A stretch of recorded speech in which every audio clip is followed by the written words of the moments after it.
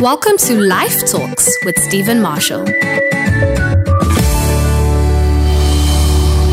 A new language.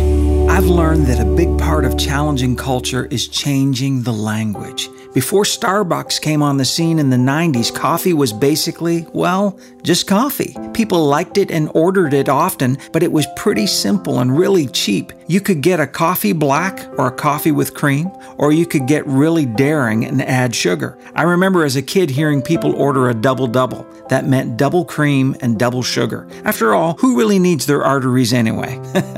Along comes Mr. Schultz with his Starbucks brand and a whole new language for coffee. People are introduced to Cafe Americano, Pike Place Roast, Cappuccino, Espresso, and every shade of latte that you might want to paint your walls with. Still, that was just the beginning of the language change. We did away with small, medium, and large and replaced it with short, tall, grande, and venti. Venti? What? Oh yeah, baby. With the new cultural revolution, we were now educated into a greater tolerance for price pain. Before, coffee was what McDonald's set it at, around $1 or so.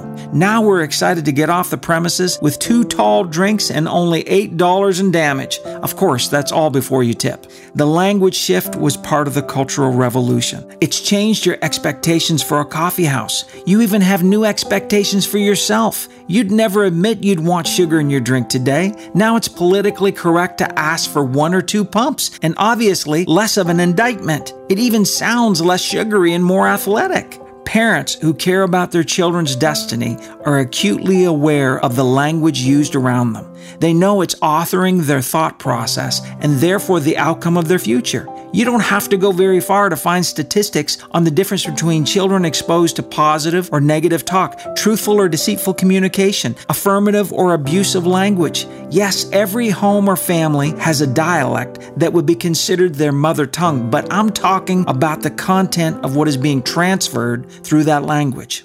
I was speaking at a conference in Italy a short while ago, and at the end of my talk, I asked the audience who would like to receive Jesus as their Lord and Savior. Many put up their hands. I led them in a prayer through my interpreter and then closed out the session. Afterwards, an older Italian man came up to me, bowed his head, and began to cry, kissing my hand over and over. I didn't understand a word he was saying, but I felt a deep gratitude and appreciation coming from him.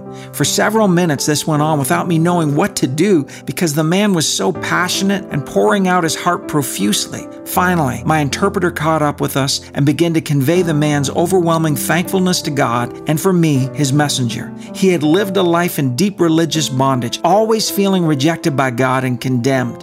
Today, for the first time, he prayed with me the prayer and made Jesus his Lord and Savior. He could not express enough how free and filled with joy he was. He wanted to express his humility and thankfulness. All he had were Italian words and kisses to my hand. The message of the gospel had given him a cultural rewrite. Instead of condemnation, he had a revelation. To say you believe in Jesus but refuse to know his language is to live deceived. The King has come with a whole new language of truth, and it is the principle of his kingdom. Notice Jesus never said, "Seek me first." Jesus never said, "Seek first love." Jesus never said that you will know love and love will make you free. He said in John 8:32, quote, "You will know the truth and the truth will set you free," end quote. If you don't know the language of truth, then how will you identify the difference between tall, grande, or venti love? Feelings? Never. Truth is the only real measurement. Jesus has come to deliver you from the worldly cycles of brokenness that you're trapped in and give you new life. How does he do that? He brings you into his culture of kingdom life. In God's kingdom, there is a new language to complement his culture.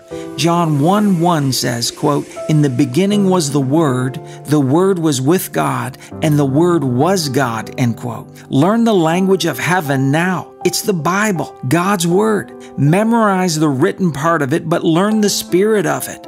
Quit trying to change the world and let the Word change you. Let's pray the word.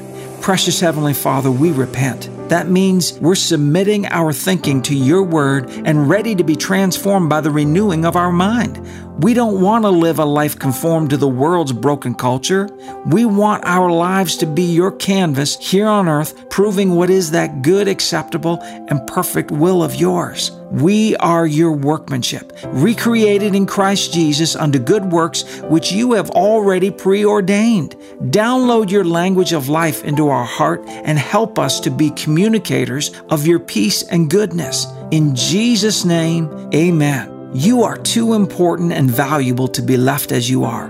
God loves you, and so God transforms you by renewing your mind to His language of life. We care about you. It's so good to meditate on God's promises. Share this with a friend and help spread the good news. This is Pam Marshall. We love you, and God so loves you.